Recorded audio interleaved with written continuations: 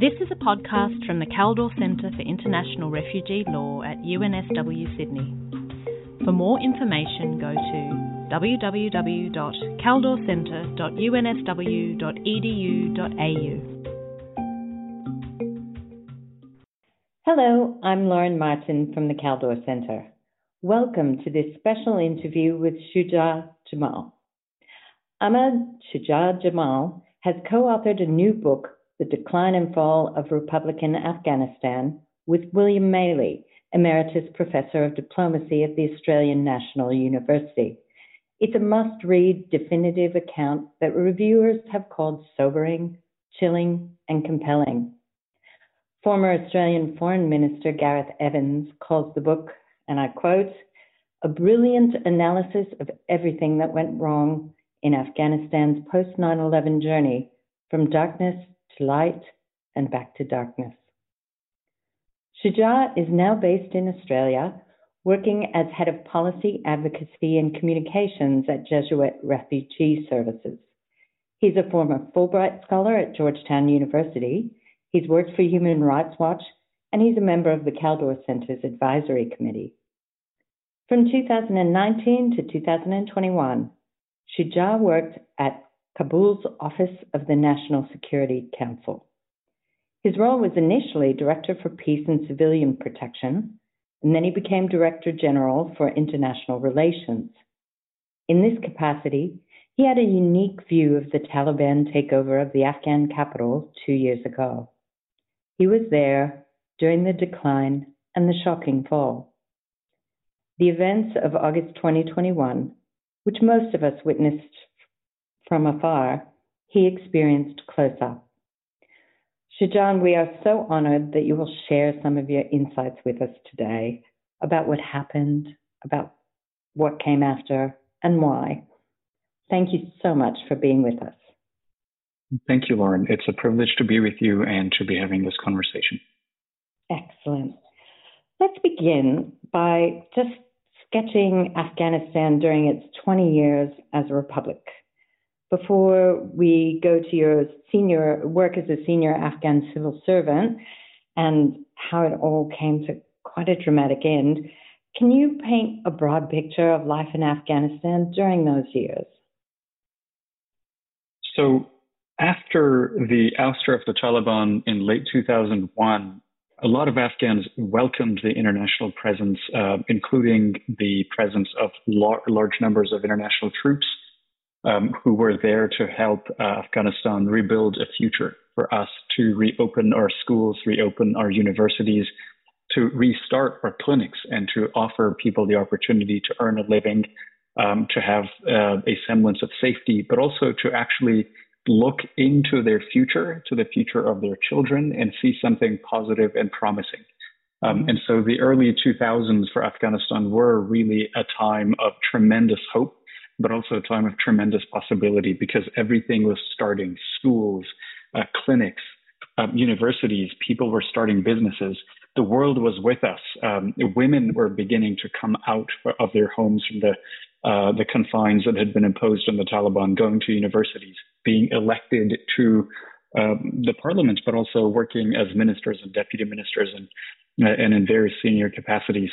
In this time, a lot of this change was not just in those visible aspects of life in Afghanistan, but also in the less visible aspects. And by that, what I mean is life expectancy, for example, in Afghanistan increased from 45 years dramatically to the 50s and then higher than that.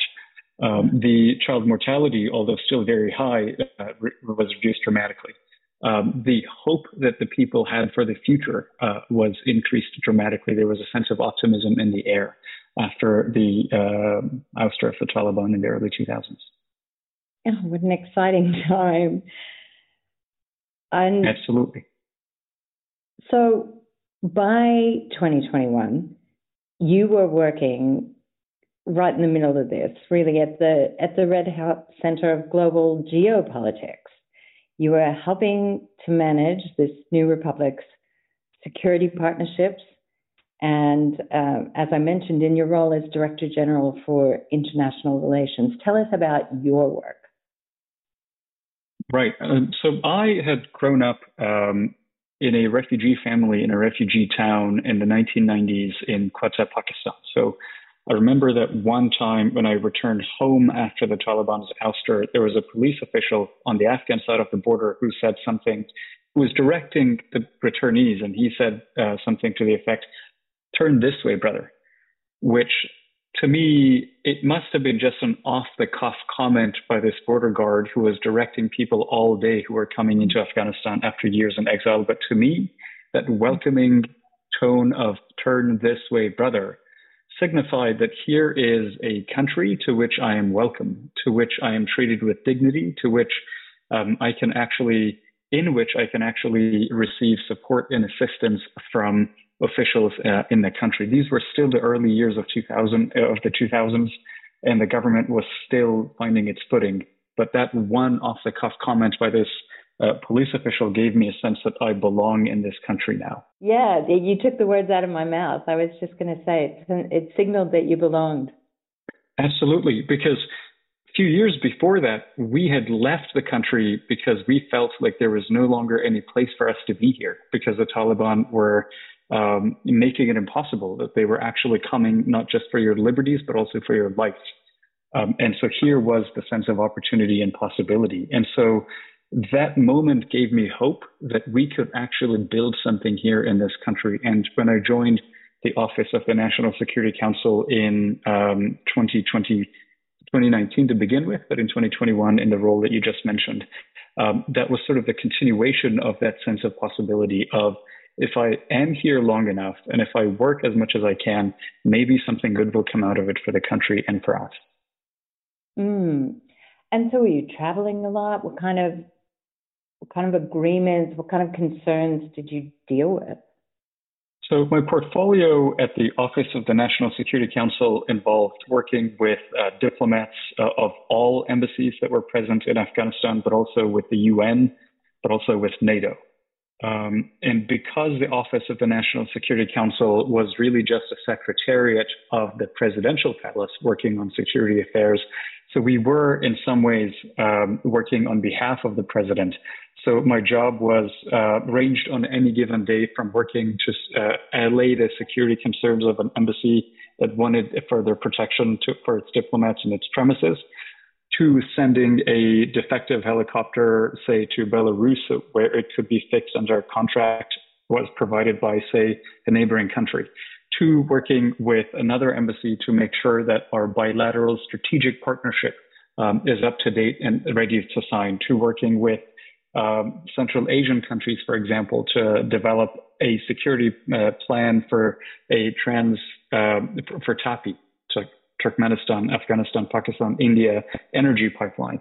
So it involved all of the above. And sometimes it required me to draft correspondence on behalf of the president and on behalf of the National Security Advisor to world leaders, including the former Prime Minister Scott Morrison.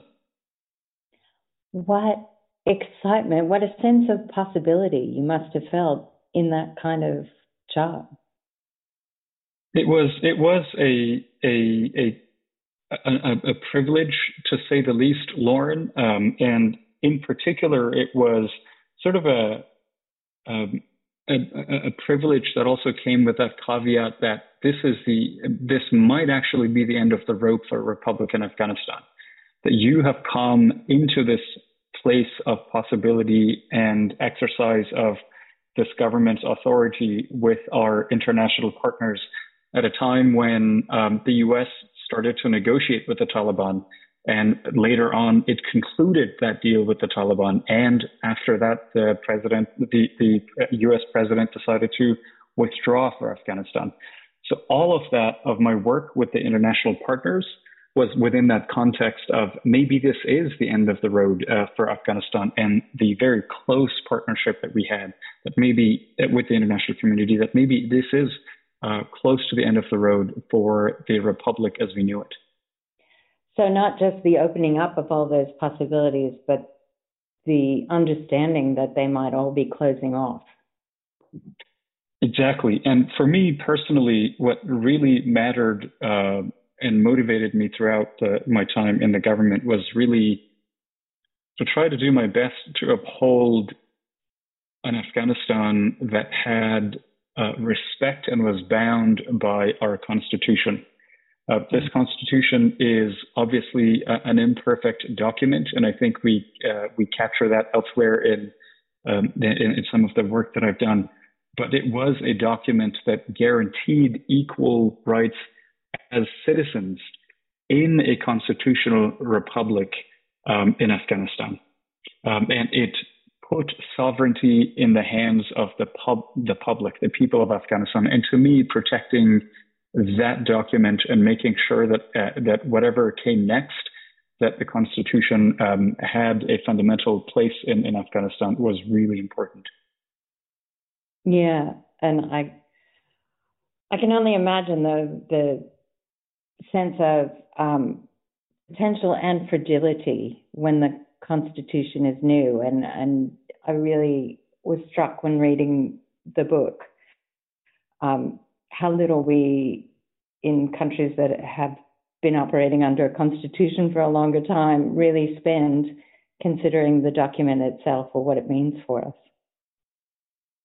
Absolutely that, but also in the 2020s in Afghanistan, there was the whole U.S. engagement with the Taliban gave you a sense that engagement is in many practical ways undermining the Republican order underpinned by the Constitution in Afghanistan. And so there was a fear that what the U.S. Special Representative for Afghanistan, Pakistan, Ambassador Khalilzad has started in the shape of negotiations with the Taliban in Doha to the exclusion of the Afghan government is in some ways fundamentally undermining the constitutional order in Afghanistan. And I think we've all lived to see the practical effects of that, which are beyond tragic.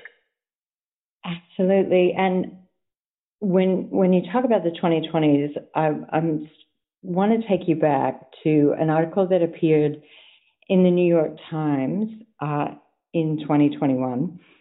And the journalist wrote, and I'll quote him here, "Afghans had endured the agony of displacement and exile for 40 years.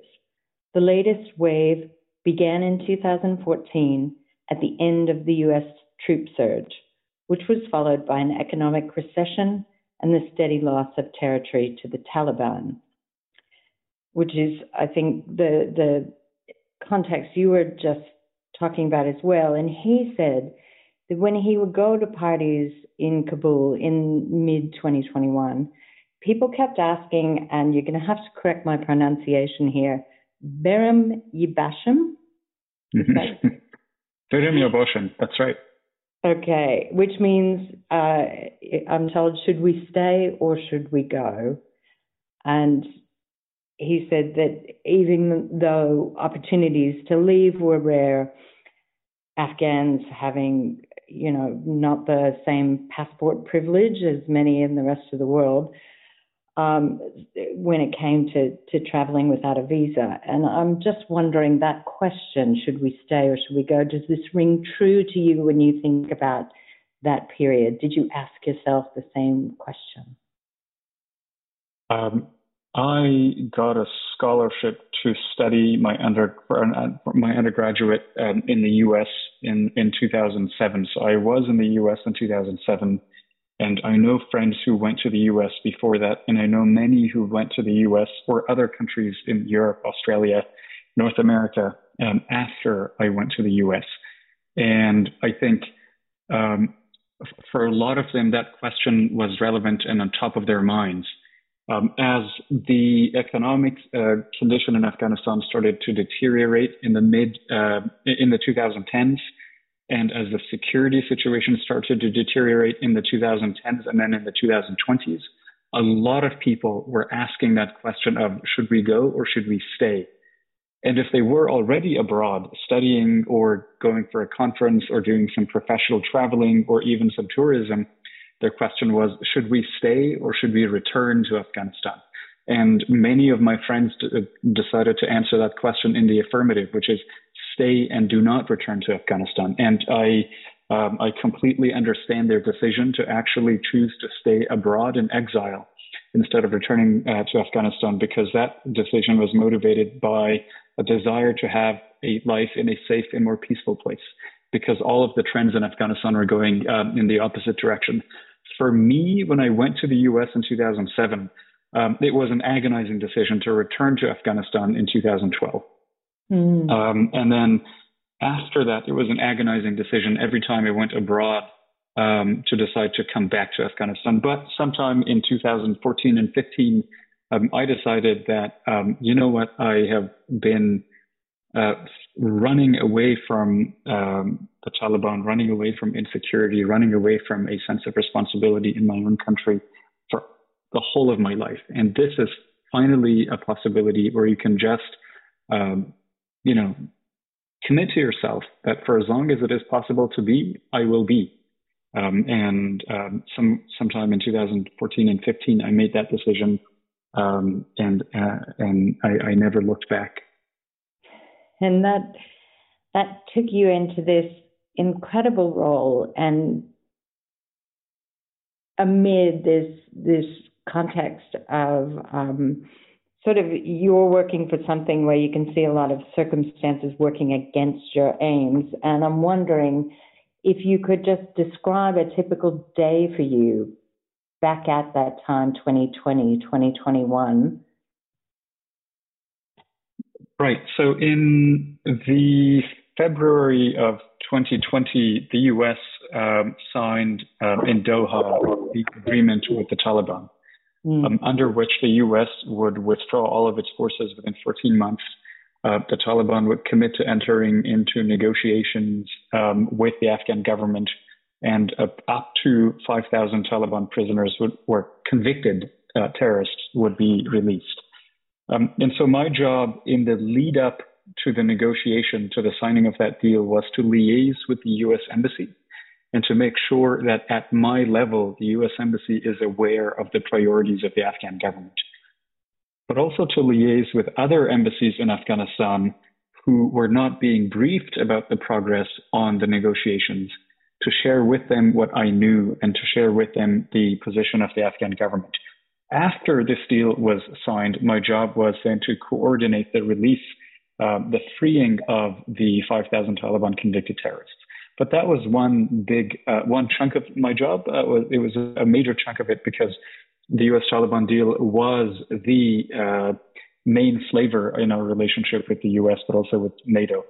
The other part of my job was to ensure that we continued our bilateral relations with other countries in the same way that they'd been going on, which is to work with them on implementing UN Security Council resolutions against Al-Qaeda, Daesh, and the Taliban, to work with these embassies to coordinate the visits of high-level officials coming from Europe, Australia, and North America, to coordinate meetings between the former Afghan president and some of these other heads of state, his counterparts abroad, but also meetings between ambassadors in Afghanistan and my direct boss, the National Security Advisor, even as we work on documents with our regional neighbors to negotiate and to draft partnership agreements on water cooperation, transboundary water cooperation, for example, relationships on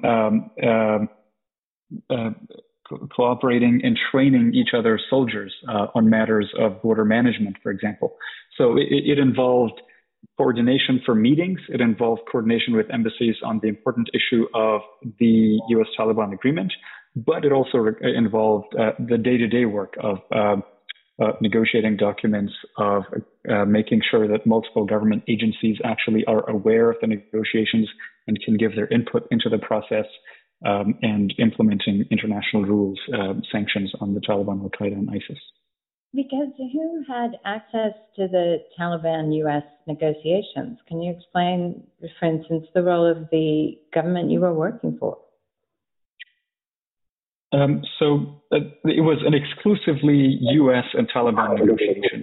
And the negotiation was not even in Afghanistan. It was to the exclusion of the Afghan government. Nobody from Afghanistan was on that table. Nobody was even in the lobby outside of the conference room where the negotiations are happening. It was also to the exclusion of every other U.S. ally that had gone into Afghanistan in 2001, 2002 upon the invitation of the U.S. So it was not only to the exclusion of the Afghan government, but also to the exclusion of these other countries that had gone into Afghanistan to support the U.S. After 9/11, and they also were not as part of that conversation. So it was a remarkably surreal event to see that these two decades-long adversaries were now negotiating, but all of the allies of the U.S. were out. Right. They're negotiating, and the government of Afghanistan itself and all of the allies who'd joined in trying to support this new government you're all picking up the crumbs as best you can because you're not included in what are essentially secret negotiations. That was exactly what they were. They were secret negotiations. Now, the U.S. every once in a while would offer updates to Afghanistan. They would offer updates to a group of ambassadors that were in Afghanistan, U.S. allied ambassadors, but nobody was in those negotiations with the U.S. Okay, and this happens in 2020, but by the next year, there's a new U.S. president. And in April, that U.S. president, which is current President Joe Biden, in April of 2021, he'd said, "We will not conduct a hasty rush to the exit. We'll do it responsibly, deliberately, and safely."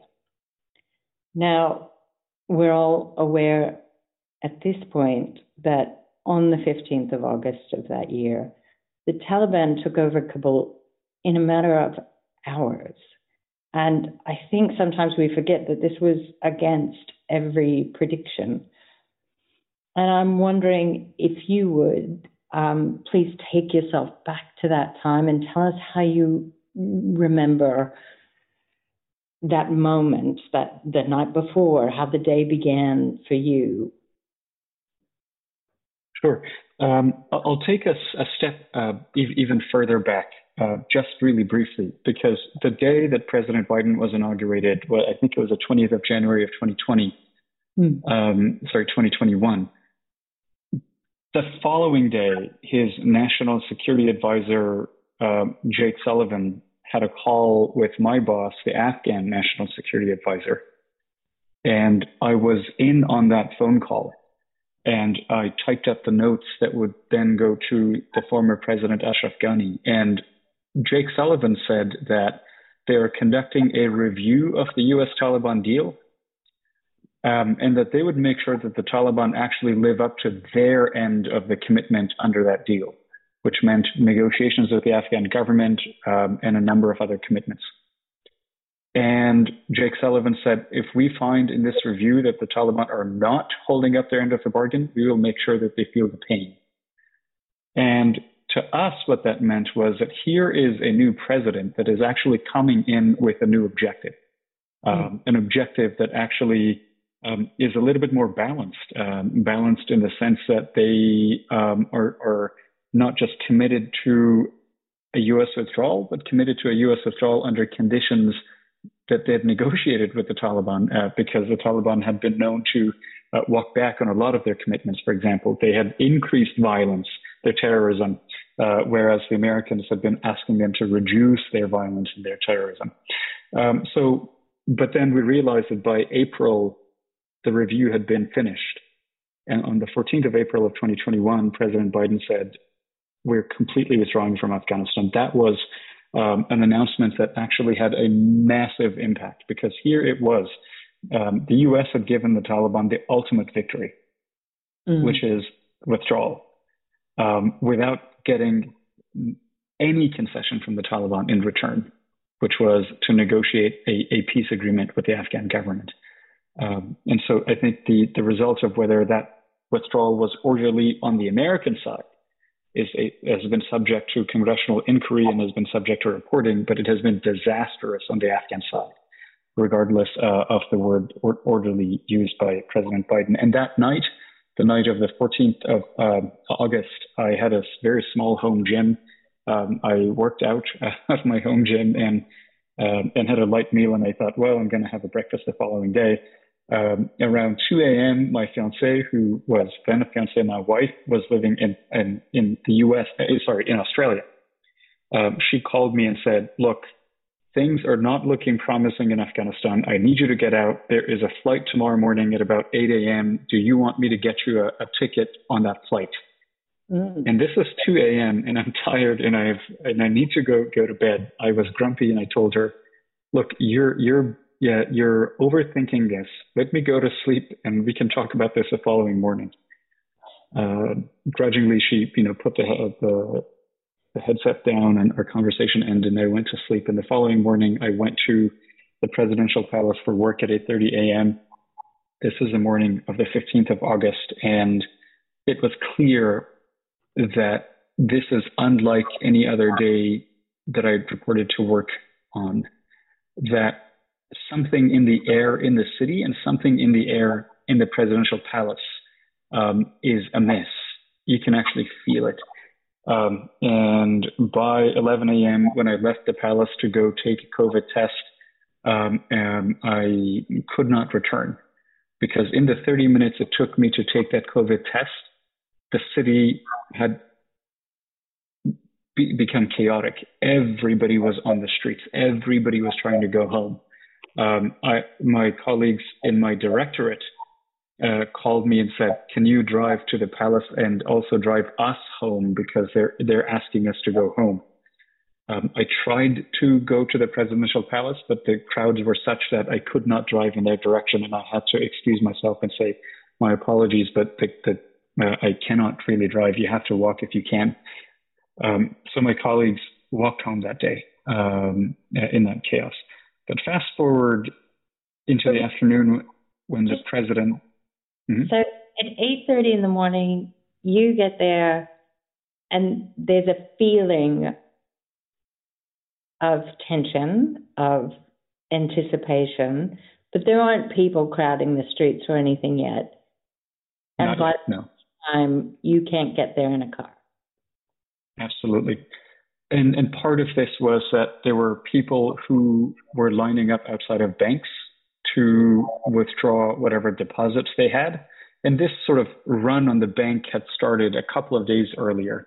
But on this day, it intensified to levels that you had crowds of people outside of banks to the point that they were interfering with traffic. And obviously, everybody who'd gone to work that day was now going home, and everybody who was, and so that also contributed to the traffic. But ultimately, I made the decision that the traffic is too bad. I can't go back to the office. The traffic is too bad. I can't go back to my house. And the president has just left the country in his helicopter. Maybe the safest place at this moment is for me to be at the airport. So I drove in the direction of the airport. And later on, you could see that the numbers of checkpoints leading up to the airport were diminishing by the hour. And as I was looking to find a flight to get out of Afghanistan, now that everything was crumbling, I sat in the VIP lounge with dozens of other people, and outside darkness was falling, and the charge on my phone was dying as I was trying to contact people who might be able to help me get a ticket. At one point, as the darkness was falling and I was worried about my phone, I looked up from my phone and the dozens of people in this VIP lounge had all gone. And it was only me and one woman sitting in the lounge, both of us unsure as to what to do and where to go. And that was the moment when I realized that the Taliban could enter the airport at any moment. The Taliban could come into this VIP lounge and take us at any moment. And there was high levels of uncertainty as to what the Taliban might do to an official of the National Security Council now left in Kabul at the airport. And I thought to myself, you've made all of the life decisions that you have. You've made the decision in response to Burim Yogonim, and you decided to stay. And that has brought you to this point. You have lived a good, fruitful life. You have had a good education. You have done your best. And you now accept whatever comes next as the Taliban come and take you. So I made peace with whatever fate that might have befallen us on that evening of the 15th of August at the airport as the Taliban were coming in. Oh my goodness. But they didn't come in that night. They didn't come in that night. What I didn't know was that there had been coordination between the Taliban and the US, who were flying in thousands of Marines into the airport. And so to avoid in the darkness of the night any untoward incident, I think the Taliban decided to keep out of the airport for several hours more. But I didn't know that. All I knew was that the Taliban were in the city, and they were. All I knew was that the president had left, and he had, and all we knew were that there were no planes leaving the airport, and there weren't. And all we knew was that the Taliban were in complete control now. So those first hours of complete uncertainty about what might happen to Kabul and its citizens really were gut-wrenching because the Taliban themselves were entering a city and didn't know what to expect. So they were nervous and on the edge. And the city was nervous and on the edge. And anything could have happened in those highly uncertain, intense hours on the 15th of August. And you find yourself in this sort of limbo, in a VIP lounge in an airport where it's not even clear what's happening at the airport. Well, it was plenty clear what was happening at the airport in the sense that there were no flights leaving the airport and that people had actually found their way onto the tarmac trying to board and try to sit in planes that had been left on the taxiway. Every once in a while, you would hear gunfire going on around you, but it was not clear as to who was firing at whom. And meanwhile, it was pitch darkness. And one of my friends from graduate school, bless her heart, she messaged me and said, "Hey, I know that there are no commercial flights, but I am happy to send you a private jet to to evacuate you. Can we do that?" And here I was thinking, A, for effort and creative thinking outside of the box, but no private jet can land in this airport and land and take off safely. But there were those moments of levity, and I think that really shows you that you were living the tension at this airport trapped, but there were a lot of people outside of Afghanistan, later I learned, who were on the edge themselves and who were trying to help their loved ones, their friends, their former colleagues, people that they had known and studied with. And I'm forever grateful for everybody who was in touch with me on that day to help me. And can you tell us, how did you get out of that lounge? Ultimately, late into the night, there was a Camair plane that was on the tarmac. Somehow I found my way into that plane, as did dozens of other people. And obviously, this plane had no crew. It had no captain. I don't know what we were thinking by sitting in this plane. We thought magically that somehow the captain might materialize and this plane might take off. But this is August in Kabul, and August is the hottest month of the year. And this is also the height of COVID. And I remember thinking, should I put on my mask so I can avoid infection, or should I take it off so I can avoid the heat? After staying like that in that cramped airplane packed like sardines, people packed like sardines in it, sitting on the chairs, but also standing back to back in the aisles, I saw that the vice president of the country is also sitting a few rows ahead of me, and ultimately he rose up. And he rose up and he decided to leave the plane. And I thought, well, maybe the vice president knows something that I don't know. Maybe I should follow him. And the decision to leave a plane that you have finally found after hours of uncertainty was a difficult decision. But I thought, here's the vice president. So I followed him. And turns out that he had no additional information or no additional way to safety that anybody else didn't. But he actually had two armored vehicles that were parked right underneath the vehicle, the airplane. And very lucky for us, his vehicles had Samsung Galaxy chargers, which I used to charge my phone, and started calling the U.S.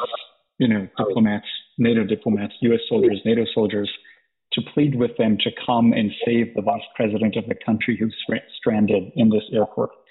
And ultimately, they sent a group of people who would drive the vice president and his entourage and me on the side to the safer side of the airport.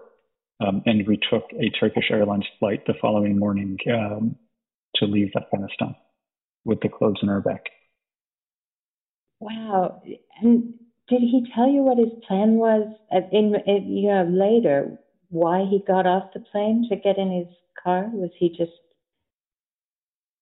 He didn't tell me, and I didn't ask, but it was evident. It was obvious. It was extremely claustrophobic on that plane. It was extremely hot on that plane. There was no water on that plane, and he had been waiting there for 5 or 6 hours in that plane with no certainty. I think he just about had it with being locked up on that plane like that. And how happy were you to find a phone charger? Lauren, it restored my connection to the world. I had been an isolated unit by now because my phone died. Your phone dies, and I had no way to recharge it. And that charger reconnected us to the world. It reconnected me to the U.S. Embassy, to NATO Embassy, to the Turkish Embassy, who enabled us to get out. So I was ecstatic when I saw that charger. And it's not very common in Afghanistan, or at least generally, I think you're more likely to have an iPhone charger than a Samsung Galaxy charger. But here we were on this random VIP vehicle with a charger for a Samsung Galaxy. That's so amazing. And when you add in all the details about the heat and the people packed back to back, we all have been on a bus or a train like that for maybe 5, 10, half an hour, but 5 hours at the hottest day of the year when you're hearing gunfire, it's just extraordinary. It's absolutely extraordinary. Now, as that narrative comes to a partial conclusion with your own evacuation, do you look back? I'm so grateful for you for sharing this with us, but I know as difficult as it is for us to hear about all of this, it pales in comparison to experiencing it. And I want to give you an opportunity to sort of add anything else, but I also just want to thank you for sharing your insight with us. Thank you, Lauren. I think the big thing for a lot of us who evacuated, and some of us who had the privilege to work in the government, was that it took us a while to fully come to terms with the enormity of the loss that Afghanistan had experienced in the forcible return of the Taliban. For us to come to grasp to the fact that not only had we lost our jobs and our careers as civil servants, but also our children the opportunity to go to school, go to university, and make a future for themselves. but also for our entrepreneurs to actually have a trusted relationship with counterparts abroad without falling afoul of international sanctions imposed on the Taliban, but by fact extended to the Afghan economy. For our teachers, our parents, and others for women for whom life in Afghanistan, being a territory, had gradually only now narrowed only to the confines of their home again, as they were stopped from going to school, from having a career, from being outside the house without a male relative. It took us a while to come to terms with the enormity of all that this loss had meant for us. And I think this is the loss, generational loss. And I also understand that I think for a lot of our international partners, our soldiers who served in Afghanistan, diplomats who worked with the Afghan government, with me and with my counterparts, they shared in their own ways and contributed in their own ways a hope for a democratic and republican Afghanistan. And I think a lot of us are feeling the pain and disappointment of that all. And I just want to make sure that I acknowledge that shared hope and that shared endeavor, that shared sense of purpose that we had with the world at that point. And so I'd like to point anyone listening again to your book, The Decline and Fall of a Republican Afghanistan, which is out now from Hearst Publishers. Congratulations. If you would, to finish our interview, I'd love to ask you to read the book's dedication page. I'd be happy to do that. So the dedication reads, "Dedicated to those courageous and steadfast members of the Afghan National Defense and Security Forces and their families, who in the face of tremendous odds gave so much to Afghanistan and received so little in return. Dedicated to the Afghans and their friends who shared the dream of a republican and democratic Afghanistan and worked towards it in their own ways. And dedicated to the Afghans for whom hope died on the 15th of August of 2021. And dedicated to the Afghans resisting the Taliban's tyranny and keeping the nation's aspirations for a more just country alive." How wonderful. Thank you so much for being with us today. Thank you, Norman. It was a pleasure to speak to you.